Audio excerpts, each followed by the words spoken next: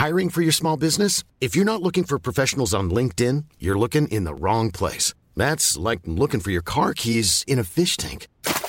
LinkedIn helps you hire professionals you can't find anywhere else, even those who aren't actively searching for a new job but might be open to the perfect role. In a given month, over 70% of LinkedIn users don't even visit other leading job sites. So start looking in the right place. With LinkedIn, you can hire professionals like a professional. Post your free job on linkedin.com/people today.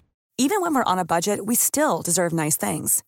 Quince is a place to scoop up stunning high-end goods for 50 to 80% less than similar brands. They have buttery soft cashmere sweaters starting at $50, luxurious Italian leather bags, and so much more. Plus, Quince only works with factories that use safe, ethical, and responsible manufacturing. Get the high-end goods you'll love without the high price tag with Quince. Go to quince.com/style for free shipping and 365-day returns. Jewelry isn't a gift you give just once. It's a way to remind your loved one of a beautiful moment every time they see it. Blue Nile can help you find the gift that says how you feel and says it beautifully, with expert guidance and a wide assortment of jewelry of the highest quality at the best price. Go to BlueNile.com and experience the convenience of shopping Blue Nile, the original online jeweler since 1999. That's BlueNile.com to find the perfect jewelry gift for any occasion. BlueNile.com.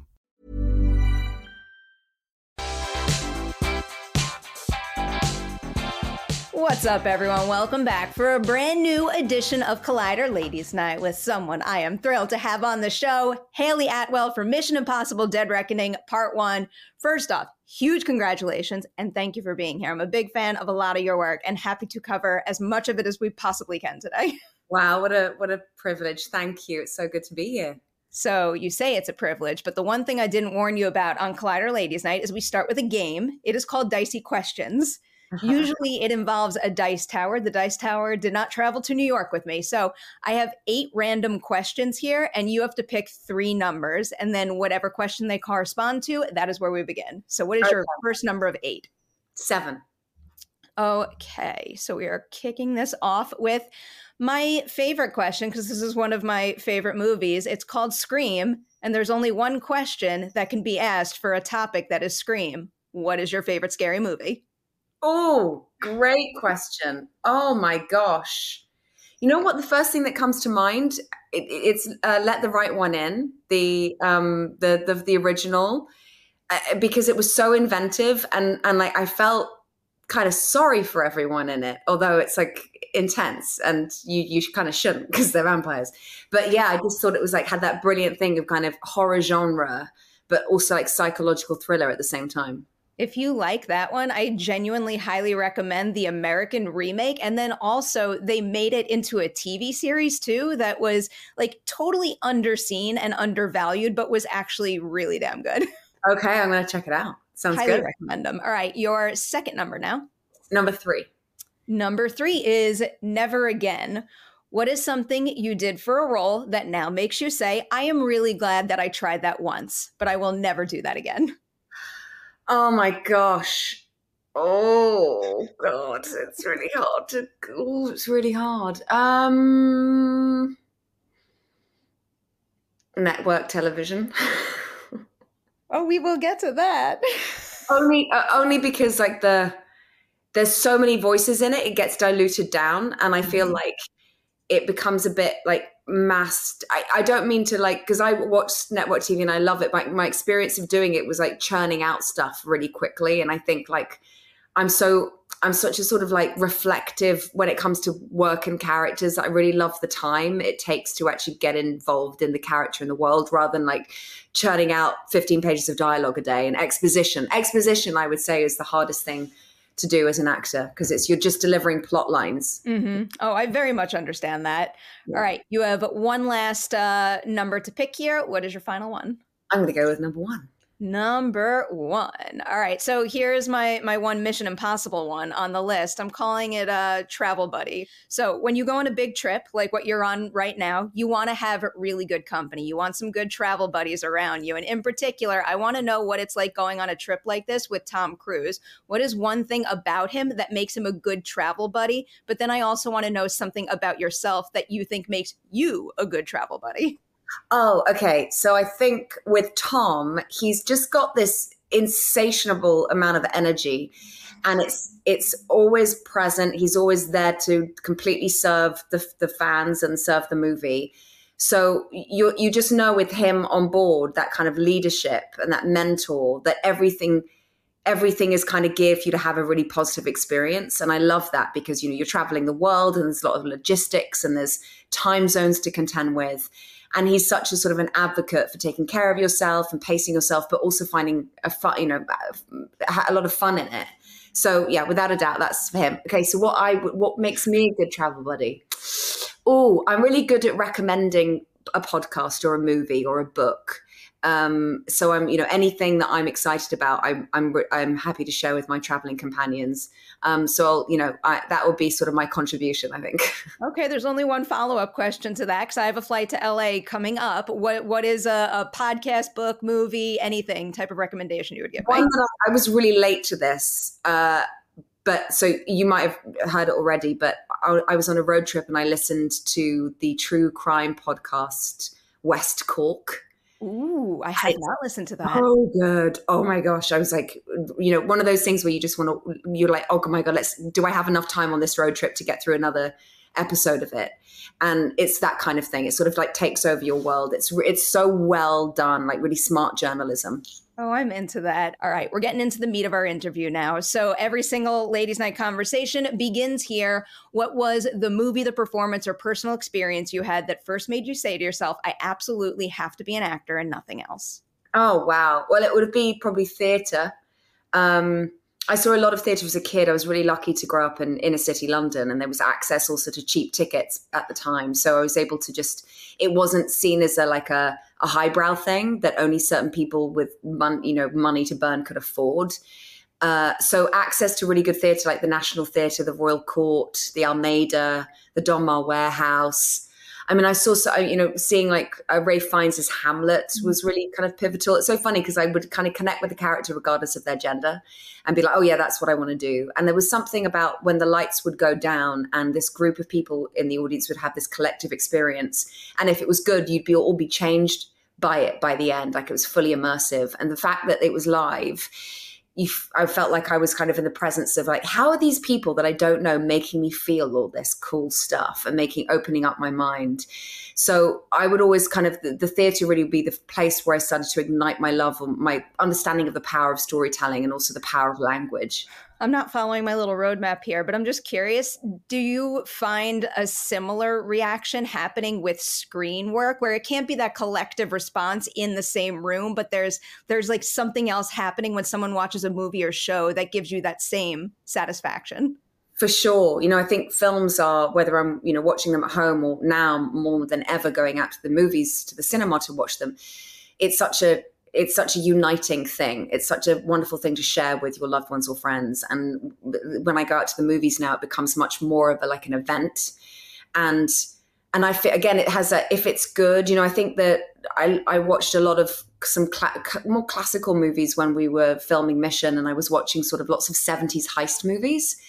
And so I was watching things like What's Up, Doc, Italian Job, To Catch a Thief, Thomas Crown Affair, Paper Moon, The Train, Shane, some Westerns in there, and Ordinary People was in there, Broadcast News was in there. Tom and Chris McQuarrie would give me this kind of list of like the films that they love to watch. And so it ignited my sort of appreciation for really good classic storytelling that sort of transcends its genre. So, a good story well told is like, there's nothing like it. Such a good movie marathon. You just listed off there. I love it. Yeah. So you are inspired to become an actor. At the time, what did you think step one to becoming a professional actor was? And now looking back, is that a first step you would actually recommend to an aspiring actor, or did you find something that was more effective along the way? I was fortunate enough to, when I was 16, in England, we had this, I did at the time, work experience where you go out for 2 weeks when you're 16 and you do an unpaid job in an office or somewhere in the in the industry that you've told your teachers you're interested in. And I'd said, acting. And so I got this job for 2 weeks working as a casting director's assistant. And what was amazing about it is that I would sit there with a script and actors would come in and audition. And then when they left, I would audition with them. So I got to practice doing scenes with actual professional actors. I thought, this is amazing. It was terrifying, but really, really useful. And then when they would leave, I would hear what the producer, the director, the casting director, what their feedback on it was. And what was so kind of surprising to me is you'd have someone come in who was amazing, who I felt like, comparatively speaking, I was like, oh, they've definitely got the job. And then it would be something as arbitrary as, yeah, but I don't know if they match the person we've cast in this role next to them, or maybe we need someone that's a bit older, and the conversation was rarely about how good the audition was in a way, because there was a sort of an understanding that anyone coming in was probably going to be really good. And it just gave me that sense of going, oh, if I go out later on and do an audition and I don't get it, it's like standing at a platform and the train goes by and you go, oh, it wasn't my train. So that put me in good stead to understand kind of how to take rejection with humility and with like a sense of ease. And the casting director at the time, he'd said to me, if you want to be an actor after experiencing what it's like to see all these headshots coming into my office every day, if you still know that you want to do it and you know how kind of precarious the business is, then go to drama school and start learning your craft and commit yourself to it. So I think the next part of my answer would be, the advice that I would give to anyone is get out of your own way as opposed to being self-reflective about what you feel you want to do and how you want to feel and express yourself, and think about how can I develop a skill set and a craft that either entertains, provokes, inspires, moves, delights an audience. And drama school, particularly the classic drama schools like in London, and I know New York has some incredible ones too, give you that foundation of a classical training where you're understanding language, but you're also understanding how to use your voice and stage technique and how to tell a story live in front of an audience. It's kind of, if you're attuned to it, it's going to give you feedback about how much you've got them. And so, yeah, those two things. And I'm so, so, so pleased that I did that, because it just gave me a foundation. That's such a beautiful answer to that question. I have many follow-ups. The first one, because I'll always take an excuse to talk about being a casting director, because I don't think we celebrate that field in the industry nearly enough, whether it's through that work experience you had or just your experience auditioning as a working actor now. Is there anything about what it takes to be a good casting director that you wish more people knew? Something that you've appreciated in a good casting director that you would want to celebrate? Yeah, I would say, I have been really fortunate to meet brilliant casting directors who really care. When I remember going on to auditions for like commercials when I was in my late teens, just kind of starting out, trying to get. And I think I did a Pringles commercial. And the thing about the ones that feel more about advertising is it feels a bit like a cattle call. Like the actors are sort of like in a waiting room and they're kind of brought in one at a time, and it's very snappy and they don't really engage with you as a human being. It's just like, okay, what's your name? Say hello to the camera, say this line, turn around, off you go. The next one's coming in. So when I started after drama school, and the auditions were for more just quality of writing that required time and thought and emotional connection in the audition. Having casting directors, I think of Kate Rhodes James as one, Nina Gold as another. There's there's so many here in the UK. Gail Stevens, and they were, what kind of singled them out is that they took time with me, and when you came into the room, Priscilla John also did this. There was a sense of no one else out there was in the room. So you were coming in, this was your time. And they would say, this is the breakdown. This is what the director's looking for. And do you want to rehearse it? And then they would either employ an actor to come in and read with you, or they were really good actors themselves. So, when you have a casting director or an assistant who's like, you are the love of my life. Thank God you're here. I thought I was going to die without you. And then you have to say your line, you're kind of like, oh, it's not really giving you much. And I was quite sensitive to that. And so when you'd have someone who was reading opposite you, whether it was casting director or their assistant, who was invested in it and wanted you to do well, it for me as a younger, very insecure actor, made me feel like, oh, okay, I feel seen a little bit. So that's what they're masterful at doing, I think, drawing out a good performance in an audition. Filing away more follow-up questions. I wanted to go back to college and ask one, because I love asking this, because sometimes studying a craft like acting in school is the right path for some and not for others. what was it that made you think you needed to get a degree in acting? And then I'm making this convoluted, but also what is something you learned in that program that you still find yourself using to this day? But on the other hand, what is something that all the schooling in the world never could have prepared you for when you hit your first set? A great three-part question. So first part of your question was about, remind me again. What made you want to pursue a degree in acting rather than just jump into professional acting gigs? Well, I mean, from a very practical point of view, I had no contacts in the industry, and I was a shy kid, and I was like bookish and nerdy and into philosophy. And I had started a degree in philosophy and theology at King's College in London. And as soon as I got there, I thought, I really like the subject, but this is 3 years of my life. And if I know that I want to pursue acting after this doesn't seem like the best use of my time, or the kind of, it feels a bit like my place here is I'm wasting, I'm the position to study this is being wasted on me when other people should be coming in who'd actually use that degree.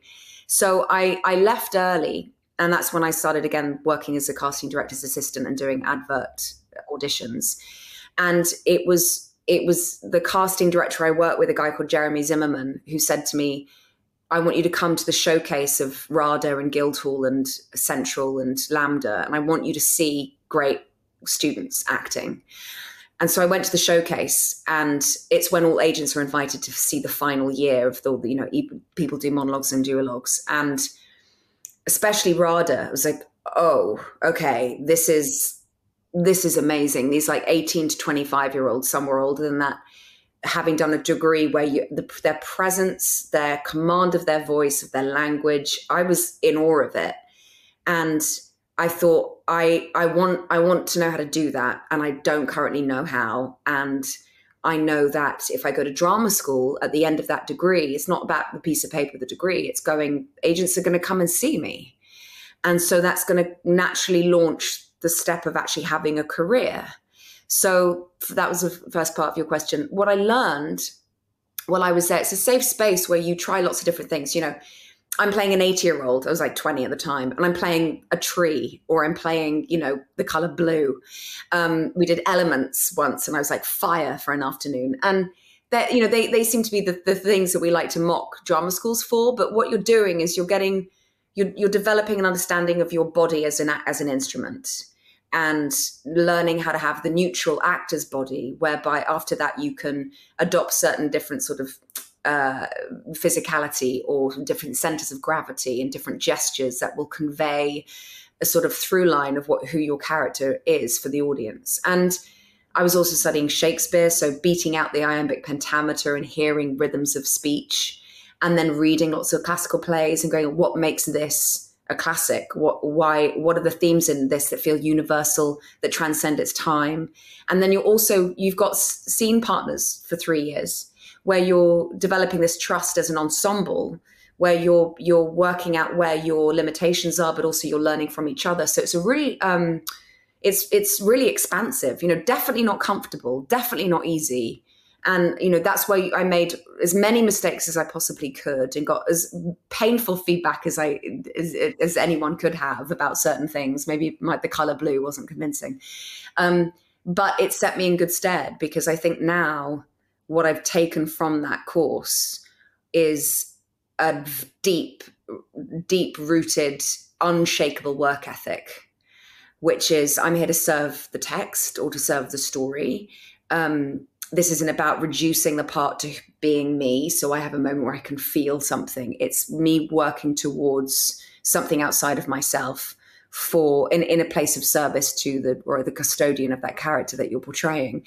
And I think, that puts you as an actor in such good stead if you're lucky enough to get work consistently, and the natural byproduct of that is your public persona grows, or the presence becomes a little bit more public, how to navigate that side thing, which is this thing called fame or this thing called celebrity culture, which never interested me, because it was an abstract and quite a toxic thing. It was like a weird popularity contest, which made me go like, I felt like I'd left the playground when I was, when I left school, but here we are.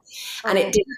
and I also thought what it does to the actor is it erodes their creativity because they become focused on themselves and how they're, there is that line between who they are as people in private and who they are as contributing artists to the healthy civilization.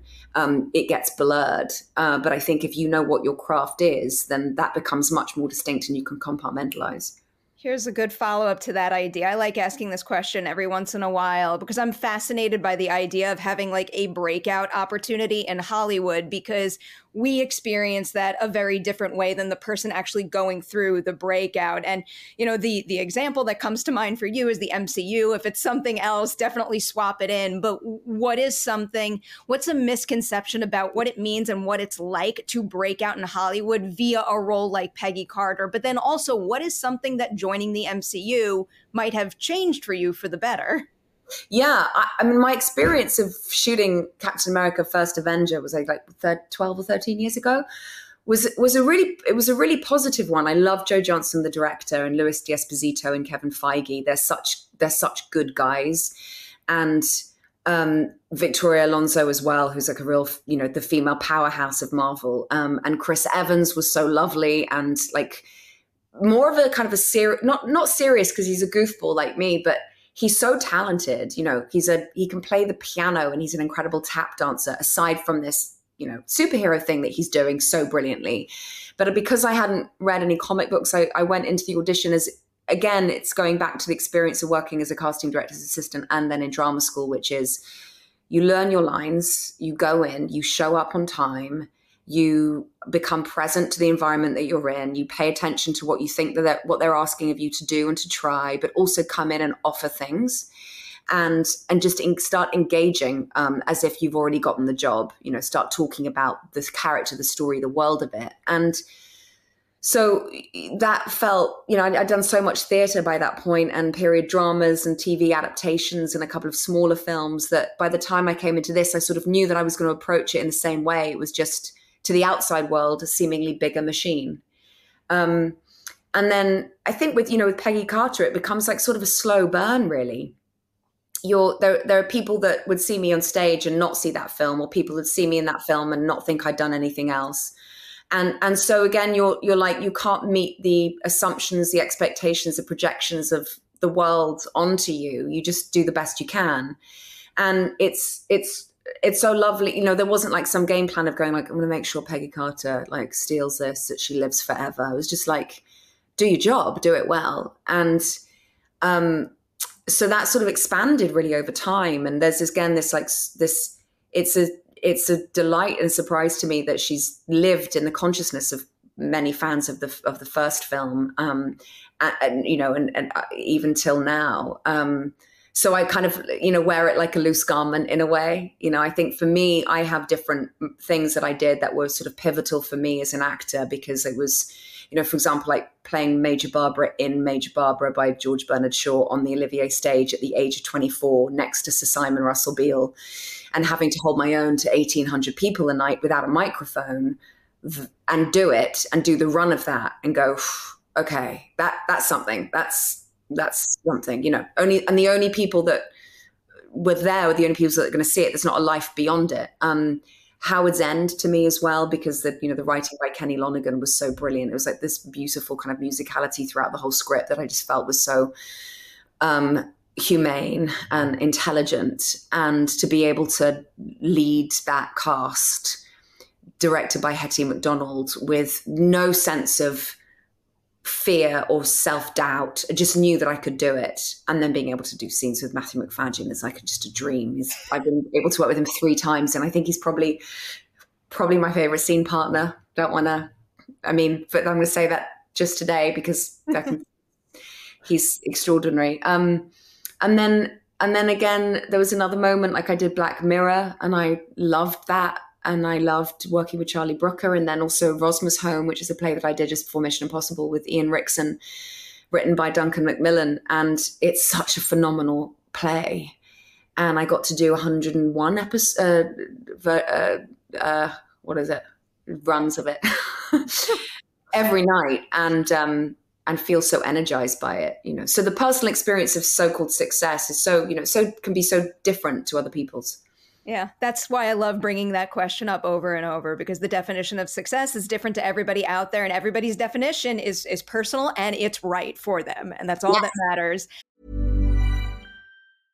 How would you like to look 5 years younger? In a clinical study, people that had volume added with Juvederm Voluma XC in the cheeks perceived themselves as looking 5 years younger at 6 months after treatment. Look younger, feel like you. Add volume for lift and contour in the cheeks with Juvederm Voluma XC. Reverse signs of aging by adding volume to smooth laugh lines with Juvederm Volure XC. For important safety information and to find a licensed specialist, visit Juvederm.com. That's JUVEDERM.com. Not for people with severe allergic reactions, allergies to lidocaine, or the proteins used in Juvederm. Common side effects include injection site redness, swelling, pain, tenderness, firmness, lumps, bumps, bruising, discoloration, or itching. There's a risk of unintentional injection into a blood vessel, which can cause vision abnormalities, blindness, stroke, temporary scabs, or scarring. Talk to a licensed specialist to find out if it's right for you. Even when we're on a budget, we still deserve nice things. Quince is a place to scoop up stunning high-end goods for 50 to 80% less than similar brands. They have buttery soft cashmere sweaters starting at $50, luxurious Italian leather bags, and so much more. Plus, Quince only works with factories that use safe, ethical, and responsible manufacturing. Get the high-end goods you'll love without the high price tag with Quince. Go to quince.com/style for free shipping and 365-day returns. I do want to lean into Agent Carter and kind of go back to what you were saying while we were playing dicey questions here, because I'm willing to bet the cancellation of a show like that is disappointing, but in this industry, the ups and downs do come with valuable learning curves. So what are some takeaways that maybe influenced how you picked projects going forward based on how that show and its end was handled?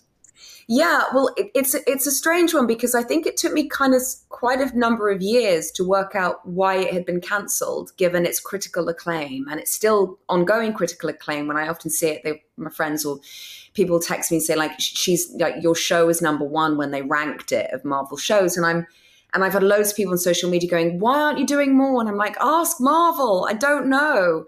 I think it's also to do, again, I suppose my conversation earlier about network television, that it's also, there's so many sort of moving parts to the business side of something that you're not as an actor in control of. And there's like background politics. And I think, Marvel Film had split from Marvel TV, and I had come from Marvel Film. And so I got kind of caught in the crossfire of that, and our show wasn't really publicized. It was kind of, the slot was at an odd time. It was limited compared to the other longer shows. So there's all these things that weren't in my control. And really, when I was doing the show, I was not really thinking about them. I think now I would be much more engaged in the business side of it, so that I feel like I could protect the show that I was in, and advocate for it, and really question the quality of the writing at times, or questioning where the marketing was going, and how visible it could be. But back then, I was just kind of just play her and have an amazing time with this ensemble. So that's, I think, for sure, I've learned about that.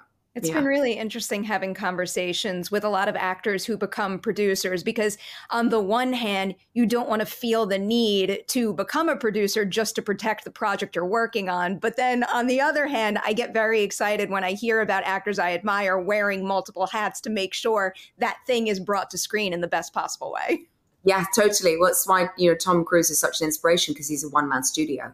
The man does it all, because he's invested in every element of it, from conception to script to lighting to costume design to hair and makeup to the stunt work to the training program that goes into it to then the marketing of it afterwards. And I'm like, oh yeah, it's almost seeing him has given me permission to go, if I can see things that are going on, and I can have input in other ways, speak out, for the sake of the story being well served, rather than just my role in it. And that takes a bit of time and experience to be able to start going, okay, I know I can do my job. That's done. So where else can I grow from this? And how much more of a kind of producerial hat can I put on? Going back to Agent Carter briefly, because I want to touch on the idea that it has a lasting impact. When I told my colleagues that I was having you on Collider Ladies Night, they sent me like a whole bunch of Agent Carter questions that I must ask you. We don't have time to get to all of them. So I chose one that I know means a lot to everybody out there who is a fan of the show. Have you ever imagined how things might have panned out if the story had continued to explore the Peggy and Daniel relationship for a little further? What season 3 and maybe beyond would have held for them?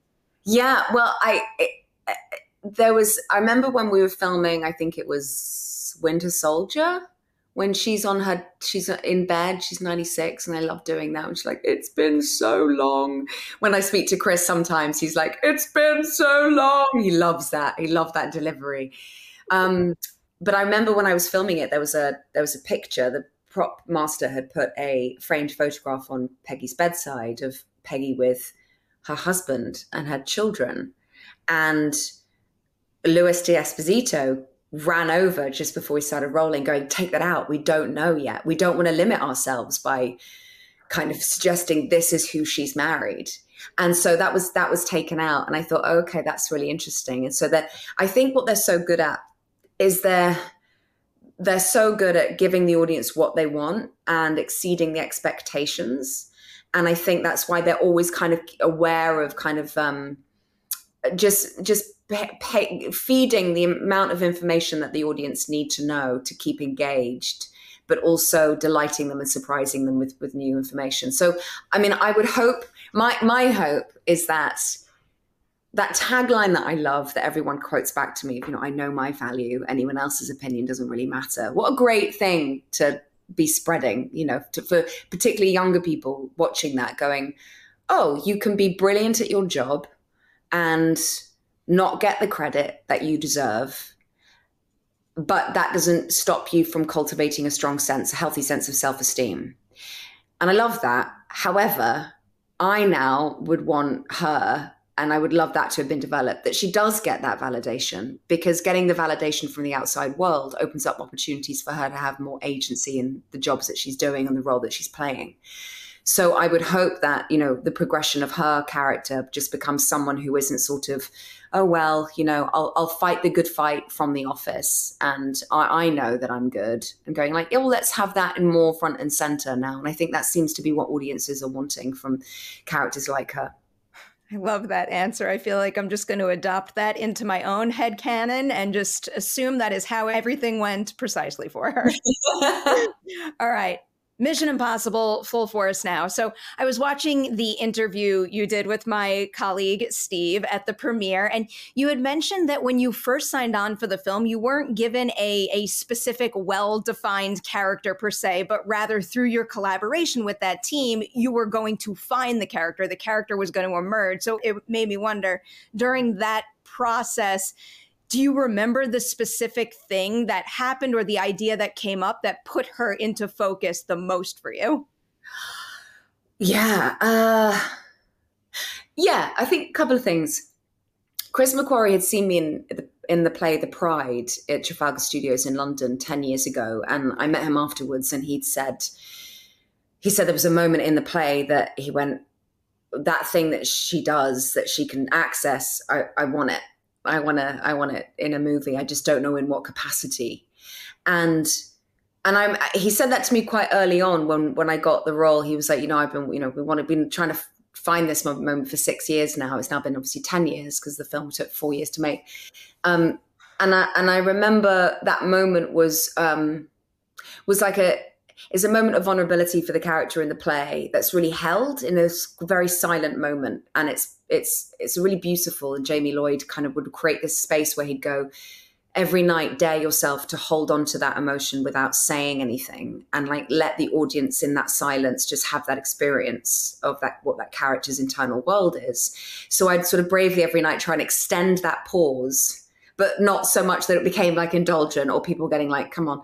And it was a timing that I could find throughout the run created the biggest impact. And so for McHugh, I think there was was quite into filming where my character Grace is quite a vulnerable moment, and I think it was kind of instinctively I started becoming much more engaged with the cost of what Grace had been through, but also the cost of what it is to be hyper vigilant and hyper independent in the world. And I found like her wound, and what that wound is if we are as human beings, our survival is dependent on connection and attachment to our primary caregivers, then to our family, our friends, our society, our tribe, then the person who is running away from any possibility of connection because they don't trust other human beings is coming from a place of survival that's be very lonely and quite painful to exist in. And so for me, that discovering that Grace's inner conflict was the thing that she and any human being wants the most in the world, which is friendship and kinship, is the thing that she's also most scared of, therefore won't allow herself to feel it or trust it, creates this like emotional impact. And that to me was like, oh, that's the heart of her. And then I was able to sort of work backwards, and all the fun stuff and all the levity and the action stuff was sort of on the surface, but then underneath there was something more psychologically astute at play going on. And that's when I felt like, okay, I think I know who Grace is. What a beautiful way to describe that. And I'm not just saying this because you just said that, but I feel that through your performance, and to have that kind of quality in a character in a movie like this is so incredibly important to making all of these wild stunts feel grounded and real, and makes you care about the characters and feel the vulnerability in the situation. Thank you. Yeah. Okay, I have to talk about the handcuff driving scene, because that is one of many incredible set pieces in this movie. Two about the driving. One, I heard you say somewhere that your level of being able to drive competently increased. So what is something you learned while making the movie that is actually influencing your everyday driving, but then also that you studied drifting? So what is something that surprised you in terms of what it takes to drift a car?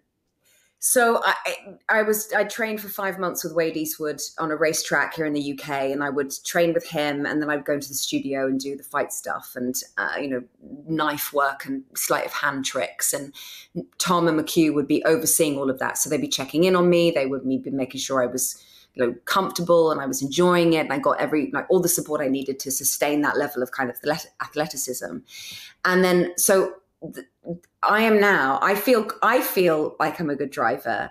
My friends and family think I'm quite erratic. And I'm like, no, I'm perfectly in control. They're like, yeah, but you're not in an action film now. We're just going to the shops. Like, can you just slow down? I'm like, yeah, but I'm within the speed limit. It goes, yeah, but you're sort of going from 0 to 25 or 35 really, really fast. I'm like, well, okay.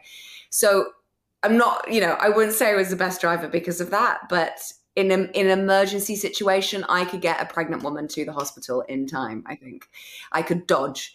And then the drifting was, that came out quite quickly. Wade Eastwood is always looking to see where my natural abilities lay, and therefore going, okay, Pom Klementiev is amazing at high kicks. And she'd been studying martial arts for many, many years. So it became a very specific sort of stylized fighting skill she was brilliant at. For me, drifting came really quickly. And Wade was like, we're going to use this. So anything that was that I was getting to kind of a high level of competency in, they were like, okay, we'll use that in the movie.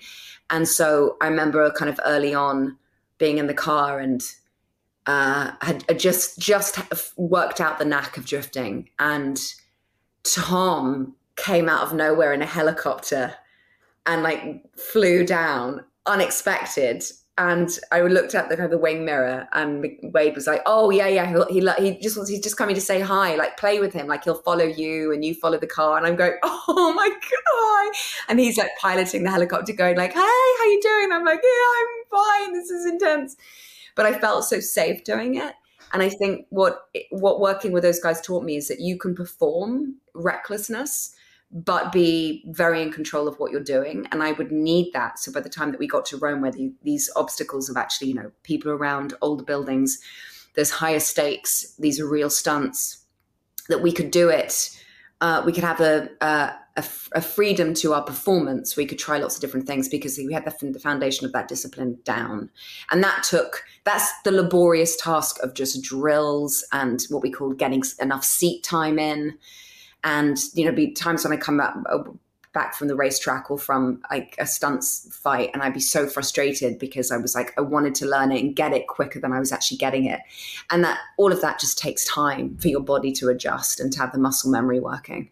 That is like true movie magic, that sequence. It really is something else. And the same descriptor could apply to this next sequence I need to bring up. It is the dining car scene in the big train set piece. Just, I'll curse for this. Holy shit, how did you do that? I could spend an entire ladies' night conversation and then some just breaking down that entire scene. So in order to get to a little piece of it right now, of everything that happens in that particular scene, do you remember the single most challenging beat within it, a particular stunt move or something like that would often trip the two of you up?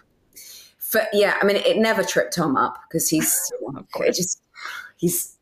masterful at it. But there was, when, without giving too much spoilers away, she's like in the vertical train that's going on, it's over a ravine, and the piano is about to fall and he's going jump. And this follows a moment where he's already jumped across and he's going jump. And you can see, she's got adrenal fatigue. She knows that if she doesn't, she's going to die, but she's also going to take a risk by jumping because she might not make it. And it follows a moment which was improvised, and Tom really loved it and kept on, asked me to do it again and again, of when he goes, "Do you trust me?" And the first time I did it, I just went, yeah. and that was all real. I felt like I trusted him, but I didn't know if Grace would in this much. Like, it was so much. And then take after take, having to jump across that train carriage. And it's big, like it's a huge cylinder. It's this vessel, hollow vessel. And I have to jump, and he catches me with one arm and holds my body weight as a piano goes rushing past us. And it was timed safely. So I was given a couple of a cue where the platform I was on kind of starts to break. And it would always scare me because that would go and I'd kind of lose my footing, and then I'd have to jump, and I'd have no choice. I couldn't decide in my own time when to do it. Like, you go and you don't think about it. And that would always take my breath away. How is there not an Academy Award category for stunt work? I just can't for the life of me process that. They are extraordinary. That not only are they highly skilled physically, but they're also, it's not just about fighting, it's selling the fight and the story within the fight. It's more of a dance. It's balletic. I absolutely think they need more recognition. That and casting directors, for sure. If you didn't say that, I was about to. I'm going to end with a question or two, maybe, about part 2. And I'll put up the spoiler warning for this. So nobody should be watching it unless they've seen Mission Impossible Dead Reckoning Part 1. And I know these questions are probably difficult for you to answer because you are actually filming that movie. And I don't want you to have to reveal anything too soon. But first, I'll give you the softball question. Will we learn Grace's real name in the second part? I asked McHugh this, and he just kind of looked at me, and he was like, he gave me this look where he goes, "Ask me no questions, I tell you no lies." Okay, I'll take that. Yeah, so I wish I knew, but it's wise that they're keeping me in the dark as well, because it keeps me on my toes too. Fair enough. All right, here's my meteor question that you might be able to tease here. So I'm sure Grace is going to have a lot to learn as far as the skills required to be an IMF agent, something that is required of all agents. But what is something one of a kind to who she is and how she operates that will bring something different to the IMF, something that it gets from no other agent it employs? I think that she's not one thing. So you can't label her as the femme fatale, that she uses seduction as a tactic to manipulate people when she's picking their pocket, as she does with Ethan at the beginning. And some people are like, oh, is there a romantic agenda between them? And the way that I see it is that she's sussing someone out, and she knows that she can use her own, seductive energy to get what she needs, or, have doors open for her because she's clever. And So that's not sort of, and that's not her running agenda with Ethan throughout the whole film, which I love in an action film, that you don't have someone who is either the badass woman because that's still, that's one facet of a well-written character, but you want more than that. You want nuance. And so you want the audience to feel like she's relatable, and the audience are kind of watching the experience through her eyes a little bit. And I would say also that, again, because she's hypervigilant, she's always looking around to see where the exit is, where the danger is, who she can pickpocket, who she can put to pocket, which was a kind of a whole new world for me, discovery of going, how handy, if you don't want to hold something, just slip it into the pocket of the person beside you and go back for it later, and they're none the wiser. So just having that sort of playfulness and that mischievousness, I love bringing to her. Do you do that for fun now? I would, but I'm a terrible liar. So if I did it, I would then tell the person immediately. I feel like this is a bad suggestion, but you should totally like take the rest of this press tour and like, I don't know, like sign things or put like notes in people's pockets, attending events and premieres, and they go home and they're like, oh my God, one of the stars of the movie just. I love that idea. Okay, you know what? I'm going to take you up on that challenge. I think it's a challenge, and I can see if the next screening in New York and then one in Tokyo, I'm going to see if I can do it. I feel like I need to find someone who I know is going to that New York premiere so I can give you a good target. Yes. I definitely know people are going to be there. Welcome, man. I think that's so fun. I mean, it's like, well, I'm a prankster. I love playing pranks on people as long as they're like, it doesn't upset them or scare them too much. But that to me is like a great prank. It's a little like Grace was here. Love that. I'm very into this idea. I must let you go. I could talk about this movie all day long. Seriously, congratulations. This is one heck of a feat from, the stunt angle, but also bringing out a layered character like you do in such a heavy action movie like this is really something special. So congratulations on Mission Impossible Dead Reckoning Part 1 and everything you've accomplished in this industry and everything that's to come for you. Thank you so much. It's been so fun chatting with you. I really have loved it.